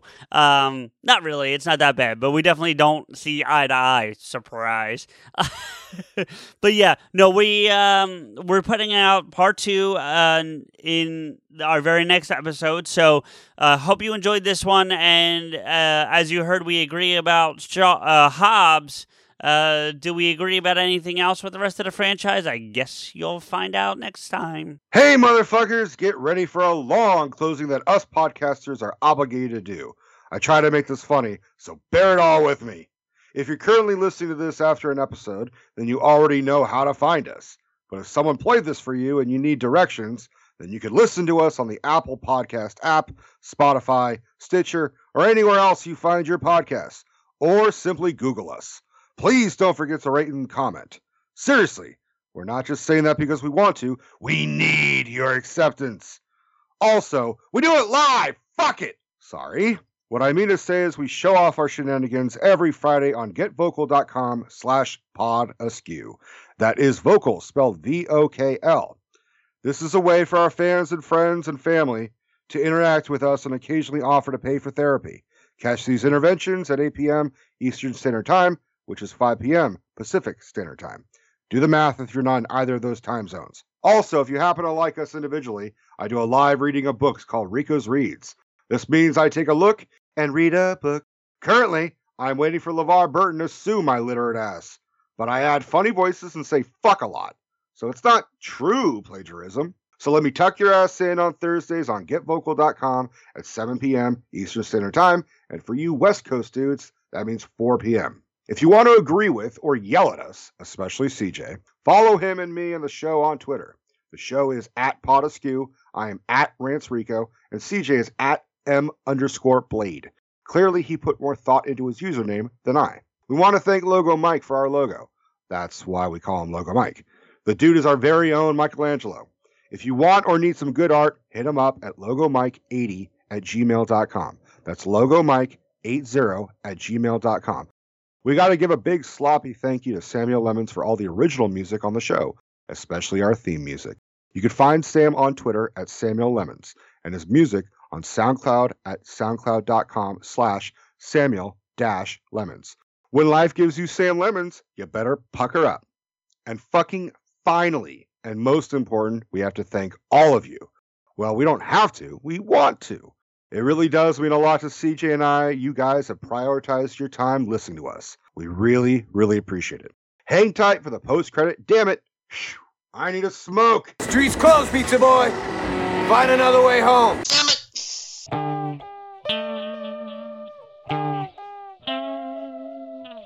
Pod, SQ.